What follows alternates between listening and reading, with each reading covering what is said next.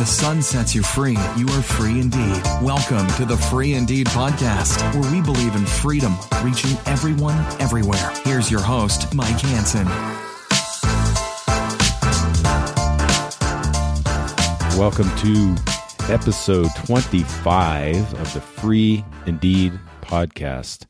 Our podcast is getting a little older now. We're past teenage years. We're getting into the young adult years now, and kind of adulting years, actually. So we're getting to be all grown up and having thousands upon thousands of listeners and readers. Actually, that's not the case. We're still slowly growing. This is a slow and steady process we've got going on here. So episode 25, we're going to be back with the two of us, the foundation, the beginning, the end, and all in between of Free Indeed. And that is Kirk M. Samuels and me, Mike, your host. So we're back to our format, at least for one or two episodes here. We're going to dig into Kirk's book again as well, just as a preview for you.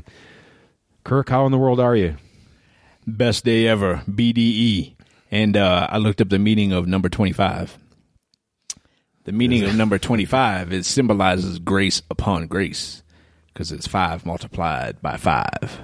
So grace upon grace. 5 is the number of grace. Really? Does anybody recall that from episode 5? Because I don't. Go back and listen. 5 is the number of grace. Okay. So 25 is 5 times 25. So grace upon grace. That makes perfect sense. Grace upon grace. All right. Yeah. So there's a chance during this episode you're going to hear a doorbell because Kirk and I are going to be getting some pizza. Because we ordered pizza. So there's a chance that I might not be able to edit it out. So for anybody who's paying attention, you might hear it in the background. I don't know. Keeps it real. I don't know if the mic will pick that up. That's all right. I'm sure it will. All right. Sorry. Hey, on this BDE, are you ready for a great question? Yes. Okay. I'm ready for a great question. This is kind of interesting because I would have thought 20 or 5 episodes in, we would have maybe talked about this. Maybe we have talked about this a few times just as we've talked. But specifically today, I want to know, how does a dad talk to his son about pornography? Ooh. You know what? Sometimes the best thing to do is something. We get caught up a lot in doing the right thing and how do I say this right and how do I word this right and what should I not go into? What should I go into? How much should I be transparent about my experience? All this other kind of stuff as a parent, specifically as a father. We just go into a lot of that headspace of trying to figure out the right way. And in most cases, the right way is just forward. The right way is just to do that. Now, full disclosure, I have a 15-year-old. He'll be 16 in a few months. And he was actually adopted. We adopted him when he was about 6. And so, in my case, in a way, it's kind of easy because of what I do and just keeping him around and, I bring him to stuff and he's been in class and all those kinds of things. So in my case, it's pretty much just an open conversation always. So I don't have to kind of set up a great scenario to bring it up and talk about it and that kind of stuff. But either way, just normalizing it. I mean, we normalize a lot of things in our culture. We normalize drugs. We normalize, just alcohol. We normalize, sexual preferences, sexual orientations. We normalize a lot of conversation. One thing we don't normalize is healthy sexuality and specifically, the consumption of pornography. And so a lot of times the greatest struggle is just normalizing the topic. If you go to a restaurant and say the word pornography out of the blue, people will immediately look. I mean, we just had somebody drop off some pizza and, and tell her that we're doing, a younger lady, tell her that we're doing a podcast and, she's a what podcast? And, when she found out that we were talking about, fathers talking about sons or talking to sons about pornography, you can tell she was like, okay. Yeah. And so it's just something that is not normalized in terms of conversation, in terms of context. And so, just the ability to talk, man, just the ability to just bring up something. If you can talk to your son about about pornography, your son will talk to you about pretty much anything. If you have that level of openness between the two of you, then you'll have that level of openness. And if you just make it safe and make it not such a big deal in terms of, not off limits to talk about, they will, they'll bring it up. Just prime example, literally today, my son texted me out of the blue and he's like, Dad, I got this on Instagram, and he sent me a screenshot of somebody that sent him like basically a video clip of some strippers or something like that. And, just out of the blue, he just said, somebody sent me this. He sent me a screenshot, and then he goes, I blocked him. And I was like, cool, good job. And that was something that I didn't even have to, I didn't have to prompt him. And he knows I'm not going to freak out if he brings up porn or if he brings up anything like that. And that's been established over, several years. But just talking about it, man, just having the openness to have that level of conversation, that level of transparency is huge, because these, sons, these young boys, young men, they want to talk about it. But, if we don't make it safe for them to talk about, then they'll sit back thinking, oh man, that's we don't talk about that. That's forbidden to talk about. It's off limits. Talk about anything, man. So the best thing to do is something, because you can't really go wrong by opening up the avenue to have the conversation. You can't control them. You can't, tell them necessarily what to do and what not to do, especially when they're not with you all the time. But having the avenue or the open door to talk and to have the conversation about anything is important. And so you got to be able to just have these conversations with our sons. So yeah, something I heard that was important would be the idea of being in a safe place and being able to let your son know that talking about this isn't at least it shouldn't be a place of shame. Even if it is a place of shame, both of you need to at least acknowledge that we can talk about this if it's a place of shame, but we can talk about it in a safe context, because I'm not going to change how I am toward you as a dad. And that's what I've told my son. Nothing's going to change. You can't tell me anything that's going to make my love any different. So, but I think what I'm hearing you say is the safety part of it. Kind of the beginning is just make sure that those boys feel safe around you. That to me it seems really self-evident, but I know if I was to ever talk to anybody, and even as an adult, as a young man in my 20s, my history, part of my story is where I was a pastor for a few years of churches, and that was a problem that I only brought up with one other guy, one guy in the church right before I actually left that area, and I felt safe to be able to talk with him, but that was a huge step of faith for me. And nobody back, when I was a teenager and a boy, I didn't know that it was morally, I suppose, wrong, and nobody was telling me it was wrong. It kind of felt wrong, but it also, of course, feels good and all of those things. But having that place of safety sounds like a first place to me to start, and at least letting your son know up front, this is a safe container. This is a safe conversation we're going to have. I'm not going to tell anyone else this. And so whatever you say and however this goes in this conversation, it's safe with me, and you don't have to worry about this coming back at you in any way. Yeah, I mean, and a lot of times the whole notion of shame really surrounds kind of the context on what something is. I mean, it's shameful when there's a level of guilt that gets into identity kind of thing, but there's no shame when it's just kind of comfort, and that's the. I mean, even way back in the garden, they walked around naked. There was no shame. It wasn't until the context of, good and evil came into the picture that all of a sudden shame existed between them and God, specifically, between them and their father. And so, to be able to be metaphorically or proverbially naked in terms of connection and relationship between the father and son is just flat out huge. And yeah, it's like, I'm not going to freak out, man. If you, and not only that, but I've been where you are, is what I tell my son. I've been a 15, almost 16-year-old boy. I know what that's like. Different time and space. I didn't have smartphones and apps and social media and all that kind of stuff. And I didn't have access to a lot of things that these kids have access to. But at the same time, the experience, there's a lot of commonality. So to be able to have that conversation and be able to say, man, we can just be open and we can just talk about this thing and whatever it is. And that's one of many things that they will want to talk about over time, because, our kids are exposed to all kinds of things in school, man.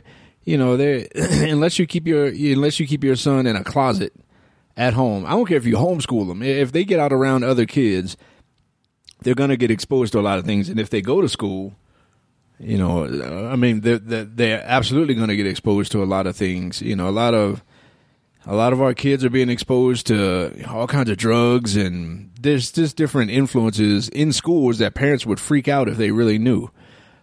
So being able to have that open dialogue and like, this is judgment-free zone kind of stuff. Like, I'm not going to judge you. I can't judge you. And to your point, I'm definitely not going to stop loving you. Like, there's nothing you can do to ever make me stop loving you.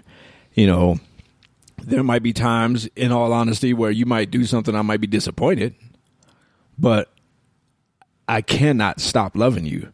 And so to be able to communicate that and be able to have them be open and safe, man, that's what they want. They just want that shadow to come underneath for that protection of a father. Especially, another guy, the father, that's huge, important. I know that Brandon has told me in the past when we've talked about it and when we've sort of avoided it, I know one thing he said is, I just didn't want to disappoint you. And you're right. The act itself, I can't say it's not disappointing, but at the same time, it's so not surprising, in today's world. And to be able to unabashedly talk about it. And I heard another, what you brought up was another piece here, and that is empathy. Because not all dads are going to empathize with their kids. I don't empathize, just as you said, with the idea that, at 15 years old, I didn't have access to broadband internet. Nobody did, let alone in their own hand all the time kind of thing, walking around with it in your pocket. But at the same time, I get the drive, I get the understanding for it, and I understand why it's so appealing. And so that degree of empathy is also important to think about, dads. Empathize with your son, because the drive to look at pornography comes from a deeper place of boys needing to know that they can be intimate, but we need to model this intimacy in a positive way as best as we can. And I know not all families are ideal. You don't always have mom and dad at home, and so you're not always seeing the intimacy between mom and dad. But there's plenty of opportunity to be able to talk about this, the right intimacy and the right way to approach intimacy, and the right way that good intimacy should, the right context that intimacy should be happening. And to that point though, let me, and for you to say to model intimacy, I think, man, that's a game changer right there, because, especially in the context of, I'm going to say, non-sexual intimacy, because from a guy's perspective, we kind of, the way we're commonly trained or groomed, we grew up as a man, and we only see the word intimacy in the context of physical intimacy, sexual intimacy. Yep. And so when most guys hear the word intimacy, having intimacy with their spouse or having intimacy, with a woman, the first thing they think about is sexually. Ironically, from a woman's perspective, from a female's perspective, I'll say from a woman's perspective, when they hear intimacy, intimacy is not a sexual context. It's partly, but to women, it's a bigger picture than that. It's so deep, it's multidimensional, and so for a guy to learn at a young age, or to develop and to be modeled non-sexual intimacy is huge, because that's a skill that they're going to have to be able to have going forward. Even with other guys, with friends and that kind of stuff. That's just a healthy thing. Jesus had intimacy, with the people he walked with. And that was a non-sexual kind of context, but it was absolute intimacy. There were times where he took, he took, Thomas's hand and said, "Here, put your hand in my wound." Man, that'll preach.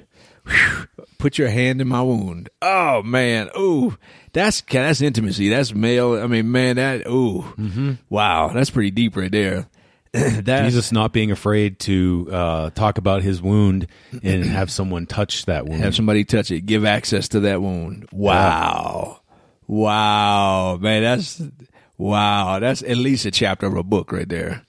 Wow. But anyhow, I don't know where that came from, but I do know where that came from, but the whole notion of being able to share intimacy with somebody else that is non-sexual, non-physical, intimate, to have that modeled by a father is huge. That will create generational blessings, to be able to give that gift to your son of like, man, we can just share life and we can just, we can have intimacy and it doesn't have anything to do with sexuality. I mean, that's powerful. That part of that modeling is taking this moment to actually talk and have this conversation and just dig in, not dig in the sense of you're trying to find deep information. What about the feelings that a dad might have that could just kind of be inevitable when the son finally does say, yeah, Dad, this is something that's happening in my life? What does a dad do with those feelings of, I suppose, surprise, maybe even anger, maybe some sadness? Because I can't really deny that a guy would have those when it comes to his son, his very son, having that experience. And there's even a chance the son would say, this has been a part of my life for, 1, 2, 4, or 5 years, something like that. Yeah. I would say probably the first thing to do would be to affirm the son. Like immediately, whenever you meet a man in a place of vulnerability, the best thing that you can do, the most impactful thing you can do to immediately connect with his soul is to affirm him. When you affirm a man in a place of vulnerability, you got him. So give me an example of affirmation. Like, man, son, whatever the son, that first of all, that took guts for you to do, man. That took guts for you to open up and to share that, man. If that's something that's painful for you, or embarrassing or shameful, let me tell you first and foremost, that took a lot of guts for you to tell me that. And I want to acknowledge that I get big respect for you for doing that. Just something like that. That's it. If nothing else, just affirming that took some courage to do. And that's it. I mean, if you start there, then the first thing you do is you disarm the shame. Oh, yeah. You disarm the shame because, the vulnerability is there. And, for the son to come to dad or even mom or whomever, to come to you with that, in their spirit, the next thing they're expecting is shame to creep right in. And they're expecting shame to just jump on their back and just start ripping them apart from the inside out. So as soon as you step in with affirmation, you give power to the vulnerability and you disarm the shame. And power to the vulnerability means safety. And safety means trust. And trust means intimacy. So I want to back up as well. So I kind of jumped into this as if the son and father are having this conversation, but what about that very first question? You're sitting down in Starbucks or a restaurant for breakfast or dinner, whatever it might be, and you're looking in your son's eyes and you say the question, or how do you bring it up? What do you ask? If that's a place of really, it's very uncomfortable for this dad, but he just has this deep sense that he just has to bring it up and talk about it. What are the words to ask? What are the words to say? Yeah, in my case, I ask my kids about their world. I ask them about their peers. I ask them about other kids in school. And, is this, when I ask them about, what goes on in school, is there drugs in your school? Like, do kids do this? Do kids do that? Again, disarming the spotlight being on them, put it on the world around them. But I assure you, if it's in the world around them, it's in their world. It's part of them. And so I'll ask them a lot, especially my son, kind of what goes on amongst his friends. And then, once I kind of come at it from that angle of what goes on in his world in terms of the people that are around him, then it kind of, at some point, there's a door that opens of, what does that mean for you?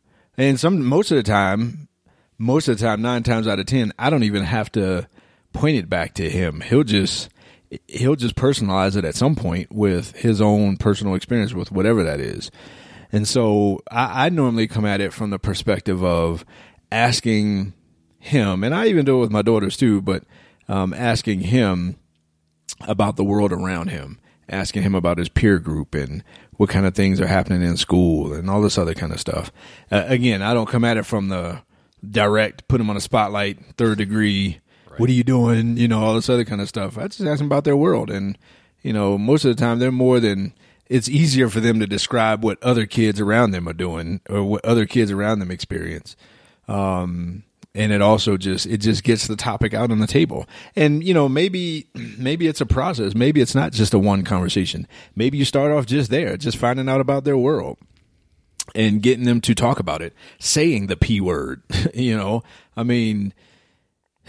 then just leaving it at that, just letting it be, letting that be the end of the conversation, or if it ends, or letting the conversation go wherever it goes. And then now you got a door open to come back in the future and you can, kind of bring up, remember when you said so-and-so, so-and-so friend, did this and this and this. And, then you can kind of dig deeper and eventually, again, especially these teen boys, if it's a dad talking to them, they want to have the conversation. They want to.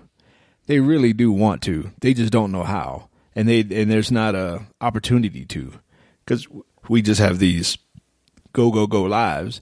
But if we provide opportunities, then a lot of things will happen just because there's an opportunity to have that conversation. Yeah, we were on the same page because I just was going to ask the question: Do we need to do dads need to be in a hurry with this? And you're shaking your head no, and I don't think so either. I think we as dads need to be patient to allow our sons to talk about it at his own pace, and to not try to hurry this out of them. Because the goal isn't an answer. It's not data. The goal is connection to your son. That's the whole point here. Yeah. You need to be able to create that atmosphere. And I'm not saying it's not there now with guys who are listening, because you may have an awesome relationship with your son, and this is just a natural part of the conversation. So you're maybe not as scared to talk about it. Or you don't have that natural connection to your son, but maybe you do have a connection, but it's not the emotional connection. Obviously, as dads, we realize that our relationship to our kids change from the more physical, cuddly kind of do stuff that way. There's a different kind of intimacy that shows up as kids get older, as they learn how to express themselves, and then of course when hormones jump into the picture and girls jump into the picture, it becomes a lot more complex, or it can be a lot more complex. Approach, I guess, is the word. So anyway, I think it's important to just get that this does not need to be hurried. This doesn't need to happen all in one sitting, for sure, because you're I think trying to set something up to where you have an ongoing, and I would say intentional conversation as well. You kind of have an agenda, but not really. You have a topic you like to kind of bring up, but let it happen. The solution to the porn problem is intimacy. The solution to anyone's porn problem is intimacy. How do we get intimacy is the question. And so we've been dancing around kind of the topic of developing that connection, developing that intimacy between father and son. And so the goal is not to have a conversation about porn. The goal is to have conversations. Exactly. The goal is to have connection. The goal is to have intimacy. Conversations lead to intimacy. Every, guy meets girl kind of thing. Every marriage started off with the two of them talking a whole lot. And then normally, because we're guys, that fades off over time and all that kind of stuff. Now, then at some point the guy's just, over in the corner, all he does is grunt when he talks to his wife. But the goal is conversation. The goal is not to have a discussion about pornography. And when you have conversation, when you have that kind of connection, it'll come up. I mean, it just, like I said, my son had a sleepover at a friend's house last night. I haven't even seen him yet today, but to get that text out of the blue, it was like, cool. And I know beyond a shadow of a doubt, I'm fully confident that if he's at some kid's house, and if kid wants to begin watching porn, I'm fully confident in my son will be like, nah, that ain't, no thanks. That's just not how I roll. I'm not with that. So, but that starts with conversation. That starts with intimacy. I mean, it's having the relationship. Because there's going to come a day when, your son is not going to be directly in your influence, in your sphere, under your roof. And how have you equipped your son to make those better choices?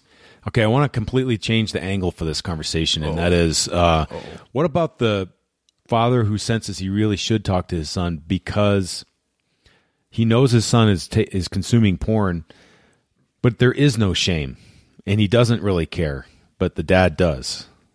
What's the approach then?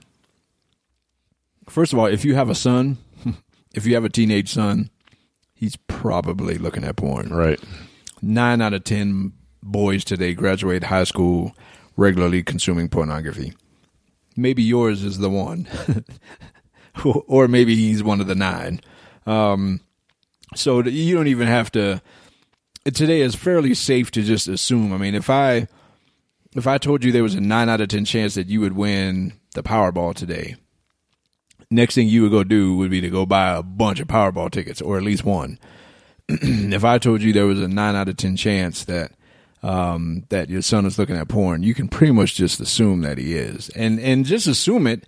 And you don't even have to assume it like, okay, now I'm assuming I'm gonna get confirmation. I'm gonna corner you until you admit it. If you just assume it and you just proceed like it, then you don't even really have to be outcome driven as far as that conversation. Like, I need you to admit it.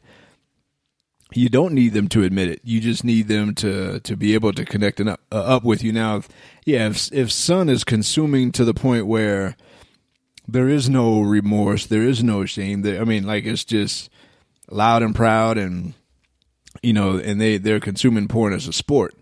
Then, at that point, again, I think the solution is still intimacy. The solution is still connection.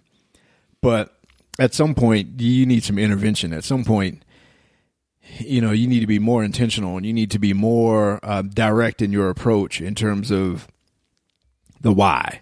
In terms of, like, in my son, I never told him, I'm pretty sure I've never said the words porn is bad. Those are just not words that I use, just in general. What I do and what I have done is explain the effects and explain what it does and explain how it works and explain, just the loneliness that comes with a porn addiction and just the isolation and just the cutoff and all that kind of stuff and the physical effects and all those kinds of things.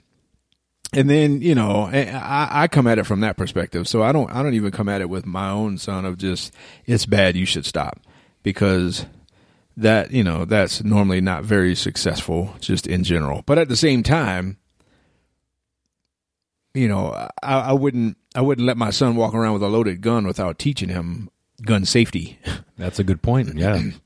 It just is what it is. If my son had a peanut allergy, you'd be real sure that when I sent him to school, I'm going to prepare him to live in a world where peanuts could kill him. So when he's really young, that means setting up boundaries and all that kind of stuff around him. Don't pack peanuts and have him sit at the peanut table and all that kind of stuff at school. But at some point, I need to teach him how to live in a world with peanuts. And, when you go to said restaurant, they're not going to have a peanut table at the restaurant. So I got to teach him how to live in a world that he can create his own safety, that he can be healthy and he can not have peanuts kill him. So I have to prepare him for that level of responsibility, self-responsibility in the future. So it's if there's a young man who doesn't see the danger, us as dads might see the danger, and there's a chance, Dad, listening to this, you've been through all that, and not only do you know the danger, you've lived it, and you've gone past that point of it being dangerous. You've had consequences that have happened, and we've talked back and forth around Kirk's story, and his life is this idea of circumstances, and that's how Free Indeed became what it is. And so we have been down that path and have seen the consequences of a porn problem, porn addiction that ruins things. And if a 14, 15-year-old teenage son is not seeing that, and all they're experiencing is that pleasure of consuming porn, and the approach then I'm hearing you say is to talk about not that porn is bad, which we know it is. It's the effects that are bad. The consequences are bad. That path does not lead to a good destination.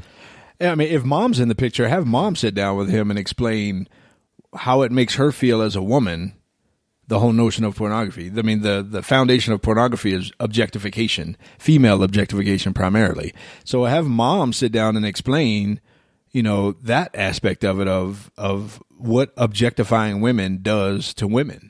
And how, he can actually give him purpose, give the son purpose. You can be a hero. You can actually, you can actually stand up for, and you can be a protector of female, the females of this world by not objectifying women. Look at that guy on TV. You see how he went to jail. You see him in front of Congress. You see whatever. I mean, point out the whole examples. I mean, it leading to human trafficking, all these other kind of things. Expose him to the effects of human trafficking and all that kind of stuff. But yeah, I mean, if mom's in the picture or any significant woman, meaningful woman in his life, have that person explain to him what it's like for a woman to live in an objectified world. And that would bring it home to most teenagers in terms of like, wow, I mean, mom's affected by this. This hurts mom's feelings. And then, next time they do log onto that website or that app, have mom's voice come in the back of their head of, like, man, this hurts mom's feelings when I do this, I mean, that right there, that could be a game changer. Yeah.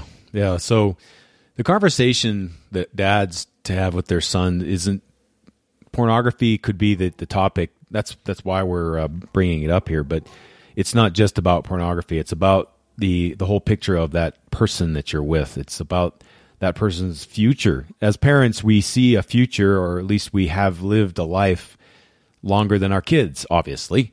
And so one of our goals, one of our roles as parents is to be able to say, I've got a perspective to you that you don't have yet. And you don't say it in a condescending way. You don't share it in a condescending way. And as we're saying, you create a safe space for your son to be able to have this conversation. So go back and listen to it again if you need to. Do you have anything else, what you think dads could be used, or what dads could use for helpful in a conversation with their sons? It just hit me just now. I'm sitting here really stewing on this, the power of mom in this conversation. I mean, the power of mom's input, moms can have a significant impact in this conversation with a teenage son specifically. I mean, no teenage boy wants to hurt his mom, especially if there's a healthy relationship there. I mean, and so to have mom come in and explain what it, how it impacts her, the whole notion of pornography, I mean, come on, man. That voice will ring real loud and real clear the next time he's in front of a screen being tempted or looking at something he shouldn't. But it is extremely powerful. But yeah, and in terms of dad and that conversation, just talking to the son, just having a conversation is the goal, not necessarily resolving the whole porn topic in one conversation. That's not going to do it. Build that intimacy. Yep. Build the intimacy, create the space for good, safe conversations. So I hope you've gotten something good out of this whole conversation with me and Kirk here, and being able to build up your relationship. Ultimately, that's what we were hoping to be. We want you to build up your relationship with your son, and include mom in the picture if possible, and just talk about the importance of how women are affected in that way. So thank you all for listening to episode 25 of the Free Indeed podcast. Thanks for listening to the Free Indeed podcast. Visit freeindeed36.com for more resources with deeper information and upcoming events. It is for freedom that Christ has set us free. Stand firm then, and do not let yourselves be burdened again by a yoke of slavery.